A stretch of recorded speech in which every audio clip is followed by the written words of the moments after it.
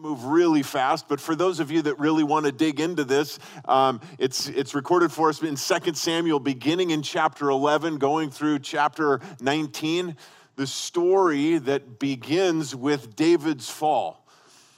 He's supposed to be out leading as the king, leading the armies in battle. Instead, he stays back and he gets into trouble. He sees the neighbor woman out taking a bath in the evening. Bathsheba, he sends for her. He has sexual relations with her. Again, a grievous sin in that married woman. He has no business as the king doing this, obviously. Sends her back, thinks everything's fine until the note comes a little while later that she's pregnant. He tries to cover up his sin by bringing her husband back, Uriah, who, by the way, was one of his mighty men, his valiant warriors. He brings him back hoping that he can go and have some time with his wife. And then when word gets out that she's pregnant, everybody will think it's Uriah. Well, he, being a man of honor, said, I'm not going to do that while my fellow brothers are out there fighting in the battlefields. Wouldn't do that. So David eventually, after trying for a couple of days, sends him back with his own death sentence. The message says to put Uriah on the front lines, and when the battle gets fierce, to pull back. The message goes, he carries that to the commander. Sure enough, it happens. Uriah is killed in battle.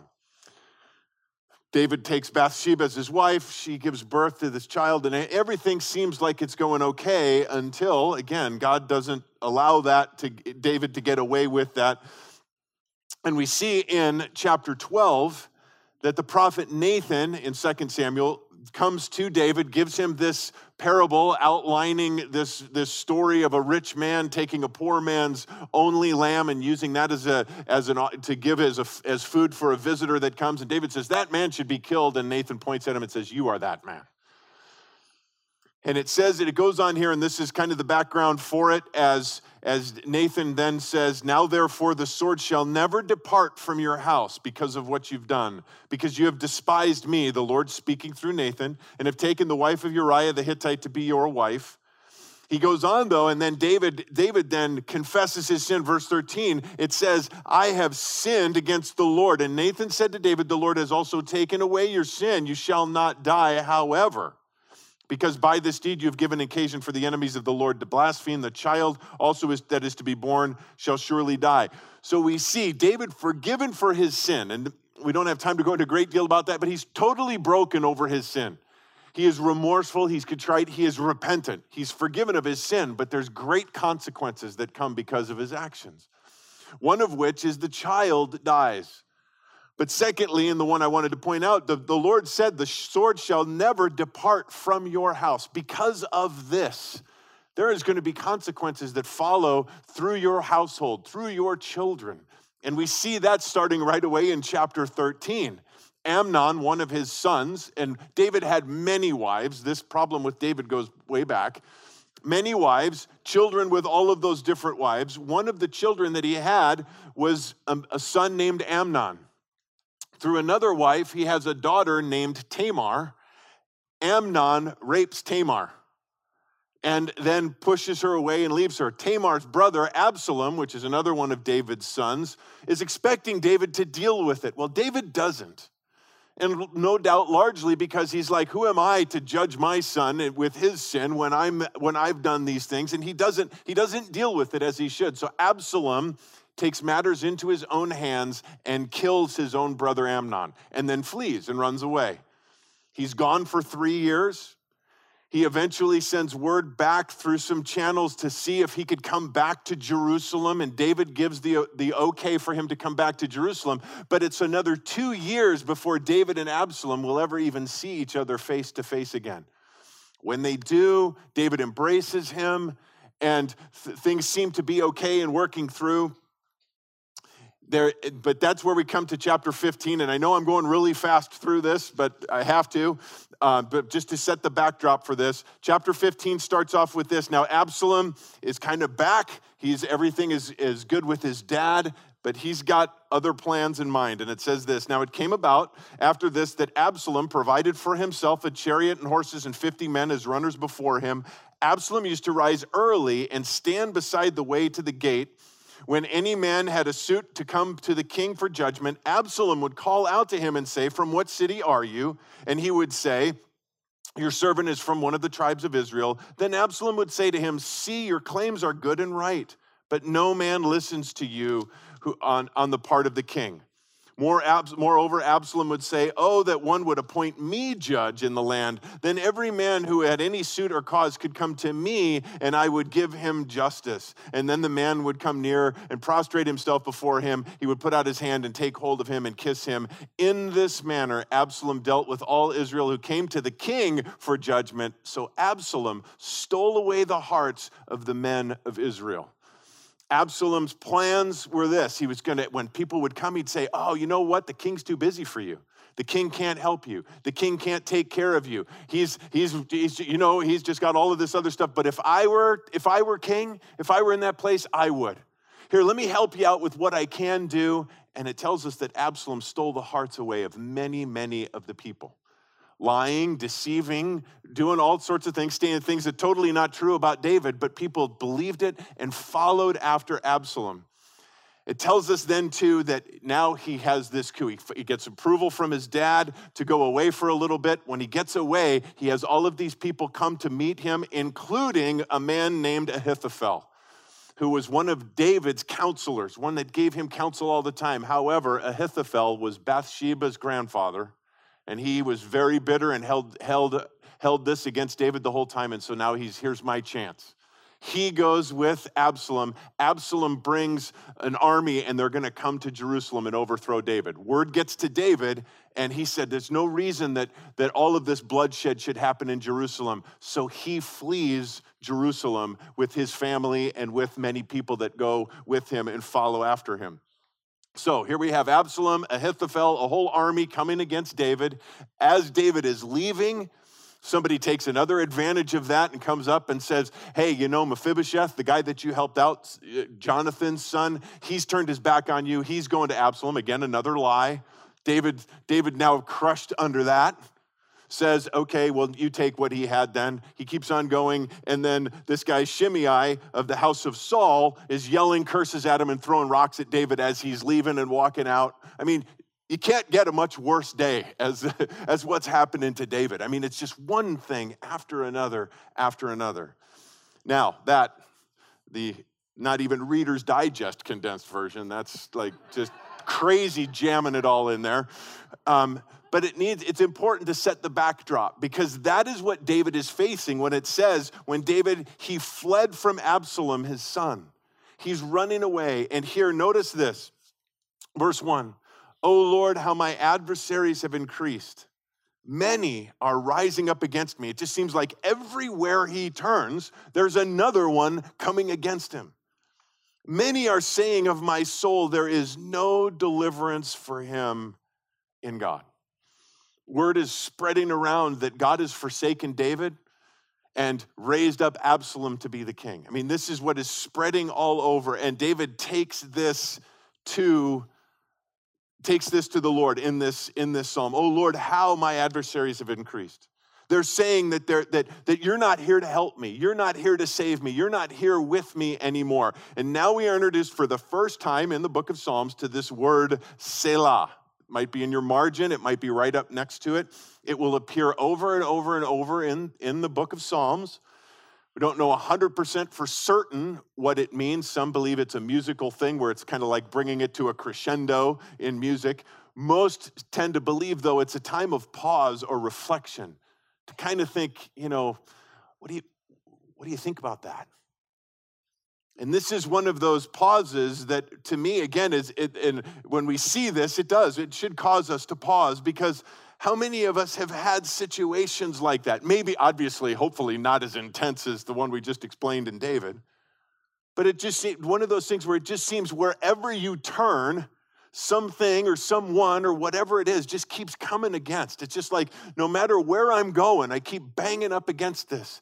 And the enemy is quick to jump on that, isn't he? To whisper in our ear to say, God's given up on you. God's not here to take care of you anymore. You did something to totally blow this. Or, it might be any myriad of reasons. And in that, we see this, we just to take a pause, that none of that was true. None of that was true, although the enemy, the flesh, the world wants us to believe it. Verse 3, though, I love again how it starts. But you. As we've talked about, that's one of my favorite words in the Bible is but. It takes everything that we just talked about and it totally flips it. It basically takes that kind of a eraser or kind of push it all aside and just says, this is the precursor, but this is far more important. And notice he says, but you, O Lord, are a shield about me. David turns his attention away from the situation, away from what is going on, and he turns it to the Lord. It doesn't immediately change the circumstances. It just changes the direction that he's looking. You, O Lord, are a shield about me, my glory, and the one who lifts my head. David makes a deliberate decision. And this is what I want to encourage you, because if you're not in this, if you're not facing a day like this right now or a situation in your life, one's coming.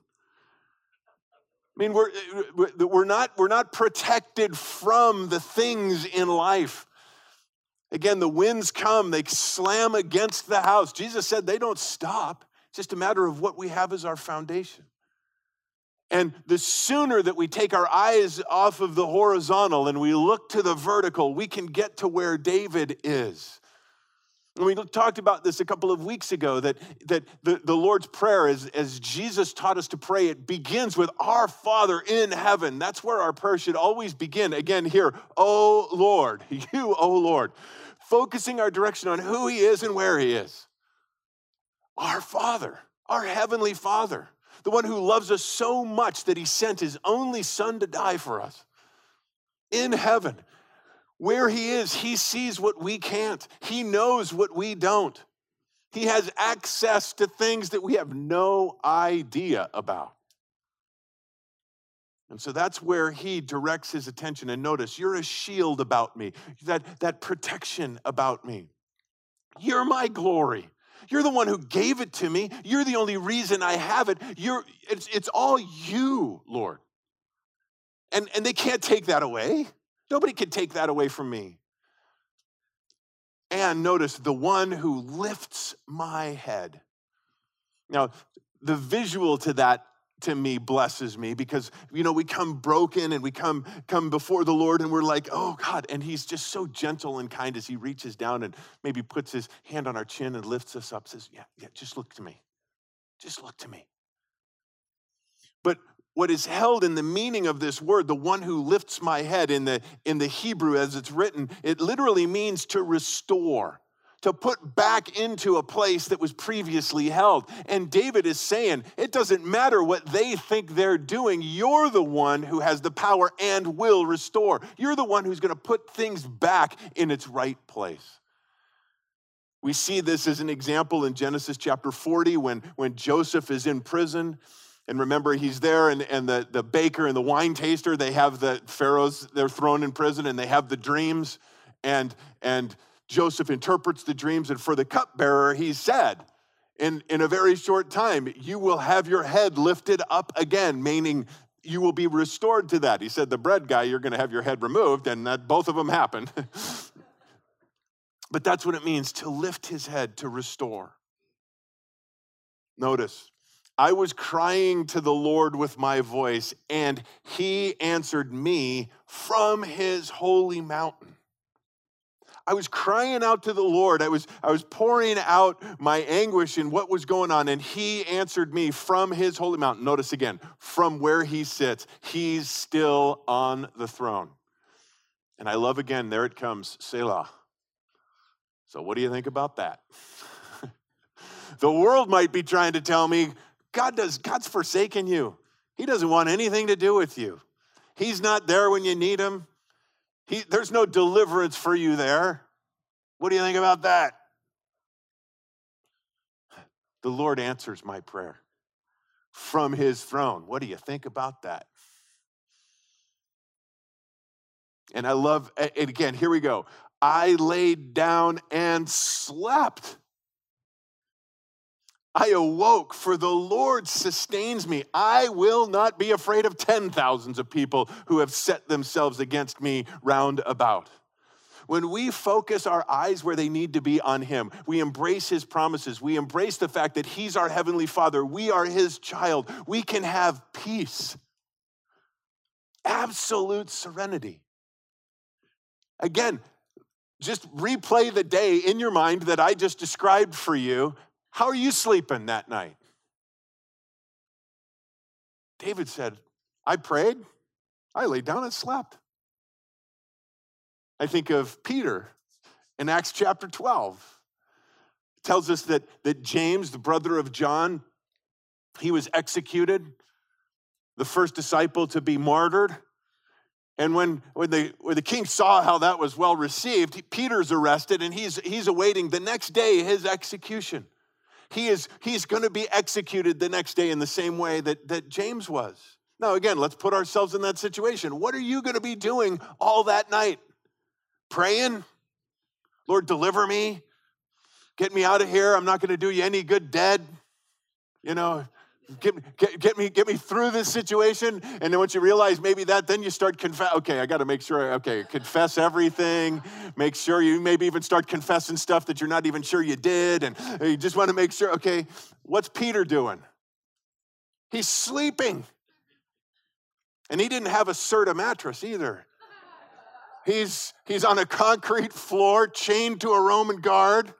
And he's sleeping so soundly that when the angel got there, he had to rap him a couple of times to wake him up. The peace of God that passes all understanding. The Bible says we're to be anxious for nothing.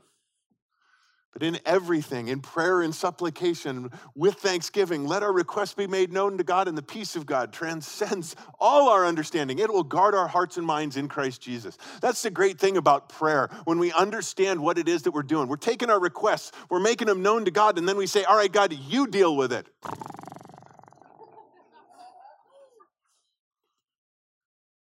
I laid down and slept. Peace. Serenity. I awoke and the Lord sustains me. He's the one who provides. He's the one who gives me everything I need to take the next step, to do the next thing. I will not be afraid of 10,000s of people who have set themselves against me round about, because he's my protection.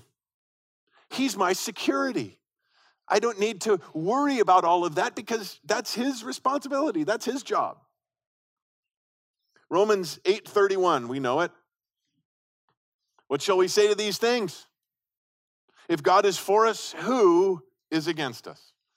Now, if you were with us when we studied through Romans, to me, the blessing in that verse is the context that it's in. Because if you just say, what do we say to these things? If God is for us, who could be against us? That leaves it wide open. If he is, we're great. If he's not, we're in big trouble.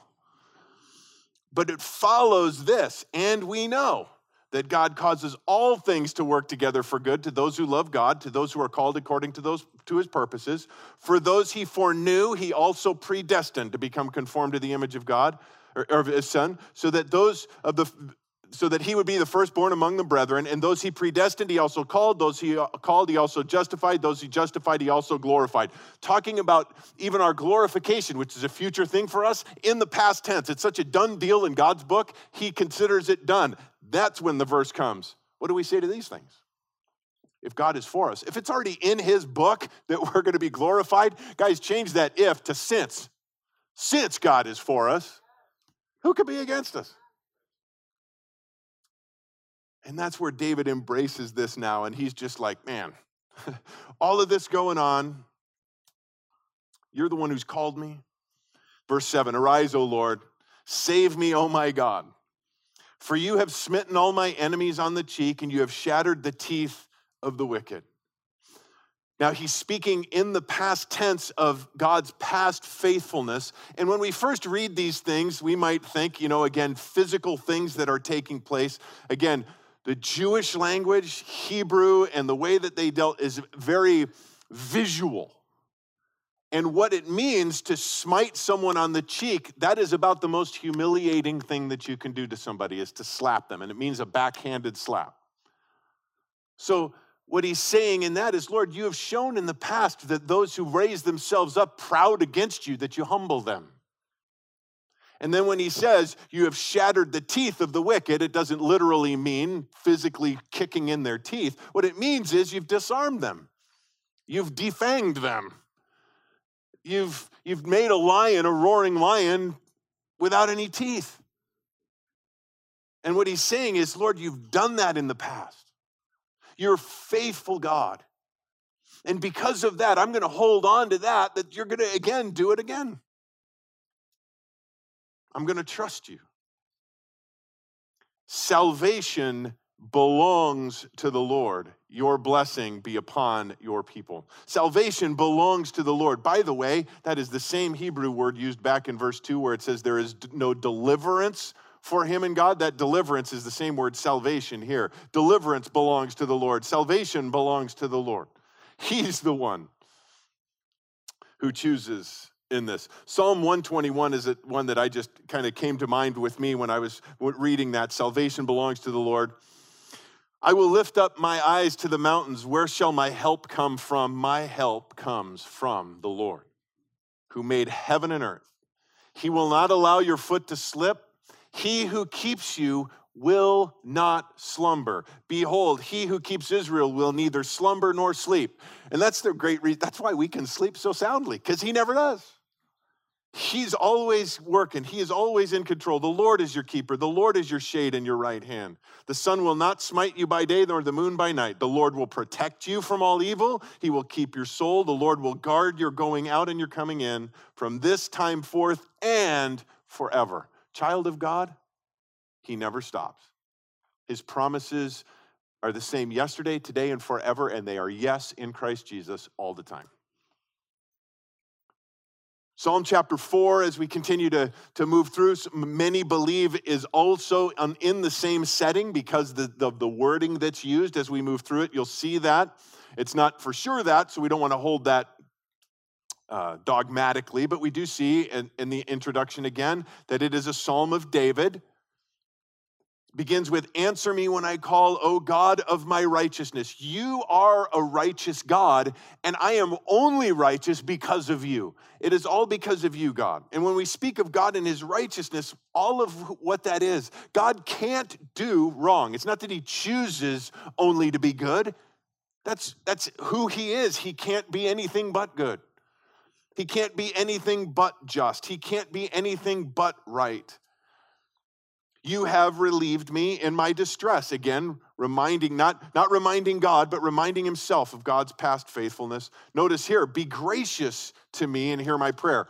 Not deal with me as I deserve, but be gracious to me. Grace is that unearned, unmerited favor. O sons of men. Now he turns his direction away from God here, and he starts speaking to those that are coming against him, and that's why some believe that, again, especially as to how he's speaking here, that he's speaking then to Absalom and those that are coming against him. Sons of men, how long will my honor become a reproach? How long are you going to attempt to totally assassinate my character, ruin my reputation? How long will you love what is worthless and aim at deception? Now he turns to this again, but know that the Lord has set apart the godly man for himself. Again, speaking of himself, the Lord hears when I call to him. He knows that in and of himself, he is not godly. But he is godly because he's got a heart after God. God has forgiven him. He's never made himself said to be sinless. He understands that he is a sinful man, but that God has called him, God has set him apart, God has sanctified him, God has forgiven him. The Lord hears when I call to him. Now he's going to give some advice, and I'm not sure if he's still speaking to those that are coming against him, or if he's speaking to those that are around him. But listen, it's great advice. Following after the Lord, tremble and do not sin. Meditate in your heart upon your bed and be still. Offer the sacrifices of righteousness and trust in the Lord. Tremble and do not sin. First of all, fear the Lord. Know who it is that we're dealing with. We're dealing with almighty, all-powerful, all-knowing Creator God. Now, the fear that we should have is that reverent, respectful, holy fear. We shouldn't be trembling, shaking, because guys, we're children of God. We're forgiven. But we can take, that can go, there's ditches on both sides of the road. We can get into the ditch where we get outside of this love of God, and it's this absolute fear. And I don't know if you grew up in a religion like that, but I know many. My wife was one that grew up in this thing, constantly afraid that God was just going to belt her anytime. And that's not God. But the ditch on the other side of the road is, hey, the man upstairs, hey, we're just, we're bros. We're, and losing the reverence. That's that healthy reverence. Do not sin. We are called to flee immorality. Not see how close we can get without getting burned. No, we are to flee. Meditate in your heart upon your bed. Focus on the Lord. Spend that time with him. Be still. Hearing from God. Don't rush through your time with the Lord in the morning. I shared this often. I love early mornings. As hard as it is to get out of bed, as soon as I'm vertical, I'm like, oh, I'm so glad I'm up. Get that cup of coffee, grab my Bible, and oh, what a sweet time of fellowship it is with the Lord. Meditate in your heart. Focus on the word of God and be still before him. Offer the sacrifices of righteousness. Now, what does that mean? The sacrifices of righteousness. Now, we could look at it and say, okay, talking about the old sacrificial system and all of the things and following all of that kind of stuff. I don't believe that's what David is saying. The reason I don't believe that is because of what he records, what he wrote in Psalm 51. Psalm 51 verses 16 and 17 says this, "For you do not delight in sacrifice, otherwise I would give it. You are not pleased with burnt offering. The sacrifices of God are a broken spirit, a broken and contrite heart, O God, you will not despise." It's interesting that David writes this, you don't delight in sacrifice, otherwise I would give it. Psalm 51, it's again, when we get there, it does tell us that this is a psalm that David wrote when Nathan the prophet came to him that we talked about earlier and confronted him with his sin with Bathsheba. He writes in this psalm, when he's confronted with that sin, you don't delight in burnt sacrifice, otherwise I would give it. The problem with David's sin is, first was adultery. There is no sacrifice for adultery. You're caught in the act of adultery, the Bible says you're to be stoned, you're to be executed. He added to that sin, murder. There was no sacrifice to be brought for murder. You couldn't bring a lamb if you're a murderer. What it says in the word is that you were to be taken out and stoned. You were to be killed. So David understands that system, but he also understands that the sacrifices of God are a broken and contrite spirit, a broken heart. And that's what David brought. He was broken over his sin when he was confronted with it. He didn't try to defend himself. He didn't try to say, well, you know what, Lord, yeah, I did that, but look at all the good stuff I did too. Didn't try to offset anything. No, as a matter of fact, he was totally broken before the Lord. And that, when we come back here, the sacrifices of righteousness, to go before the Lord humbly, to go before the Lord broken. Lord, you restore. And notice, trust in the Lord. Let God be God. Let him do what he's going to do. Laying out again our requests before him, but then trusting that he is going to do what only God can do. Many are saying, now again, this I believe is now speaking of those that are with him, with David, walking through this situation. Many are saying, who will show us any good? Another way of saying that is, can anything good come from this? You ever thought that? Going through a difficulty, a trial, can anything good come from this? Is it possible that anything good could come out of this? Please don't say that out loud in front of me. Because you know where we'll go, right? Immediately. Doesn't the word tell us that God works all things together for good? Those who love God and called according to his purposes? And I know that can become, we talked about that again when we were going through Romans 8, that can become cliche. We can just say, yep, God works all things for good. And miss the fact that he does. That it's true. Can anything good come out of this? Yes. If we walk uprightly, we keep our focus on the Lord, no matter how bad it might look in the moment. Look at what he says next. Lift up the light of your countenance upon us, O Lord. Can you give us a glimpse of your perspective? God, let us see from your perspective, even in the midst of this tragedy, what seems like nothing good could come out of this. When looking at it from the outside, there's got to be black and white. There's got to be yes or no. And God, you do things way beyond that. You have put gladness in my heart.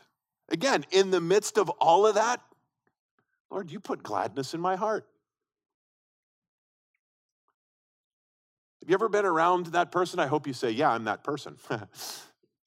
In the middle of those trials, in the middle of those difficulties, no matter what it is that's going on, no matter how much pain you might be in, no matter what it is, you could say, I have gladness in my heart. Isn't it a blessing to be around those kind of people? I'm going to embarrass him right now, but I'll tell you what, Bob Jensen is one of those people. He suffers from migraines and all sorts of other health things, and you would never know it until I just told you. Because he's got gladness in his heart. The joy of the Lord is in his heart. And guys, that should define us.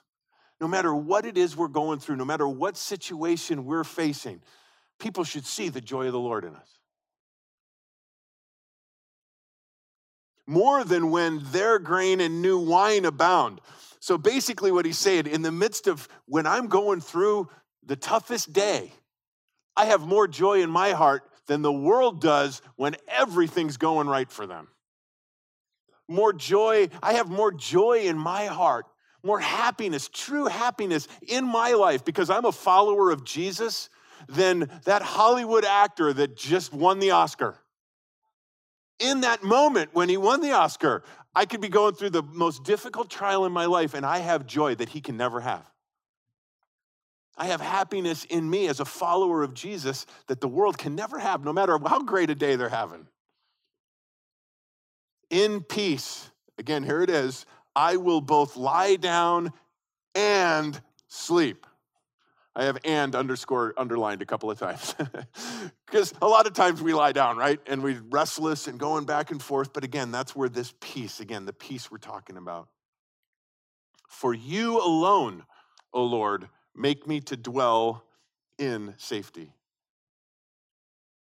Peace, the peace that the Lord gives is so much more than the absence of conflict. Because the world, that's what the world looks at when it says peace, is the absence of conflict. But even in that, there isn't real peace. I mean, there's evidence all over of that. You can have two people that at the moment aren't fighting, but there's not peace. The peace of God. And that comes as we just go back. I wanted to get through chapter 5 and 6 tonight. We're not gonna. So let's just go back.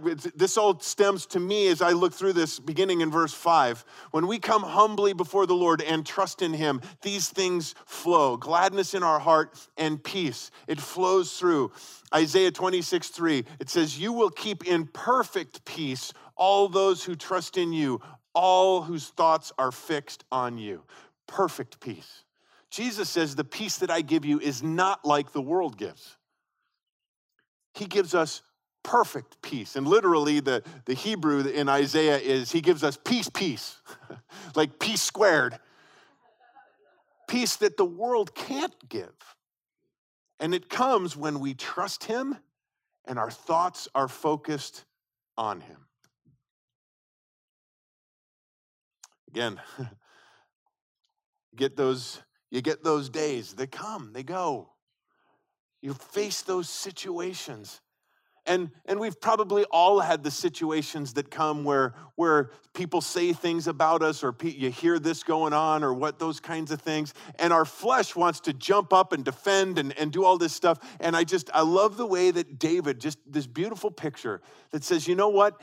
If I do that, if I go back and fight back, if I jump back into that, there's going to be a whole lot of innocent people that get killed, that are going to get run over in it. So what I'm going to do is pull back and trust the Lord. I'm going to trust God to do what only God can do. And if you read the whole story, God does what only God can do. David is restored as king. All of the people that followed Absalom that didn't die in the battle come back, and peace is restored in the land. Well, let's pray. Lord Jesus, we do thank you that when we follow you, we follow the King of Kings, the Lord of Lords, the Prince of Peace. Lord, my prayer right now is for anyone here tonight or anyone listening online that is going through a time of turmoil, difficulty, trial. That, Lord, that no doubt the enemy whispering in their ear, God can't save you from this. God doesn't want anything to do with you. Lord, I pray that right now, that you would give them great comfort. And if that is you, I pray right now, just take your attention from the horizontal and go vertical. The Bible tells us that we are to focus, fix our attention on the author and perfecter of our faith. That is the Lord Jesus. And Lord, we thank you for that amazing truth. It's not a cliche. It's not just a saying. It's not just a song. Lord, when we do that, the things of earth grow strangely dim in the light of your glory and grace.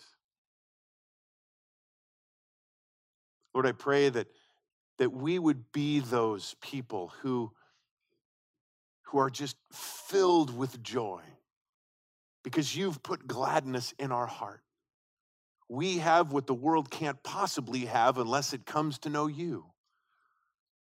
We thank you and praise you for that. And Lord, use us in this time to reach out to this lost and dying world, to share the joy and the peace and the hope that we have. It's found only in you. Have your way, Lord Jesus. We pray in your name. Amen. Amen. God bless you guys. Have a good rest of the week.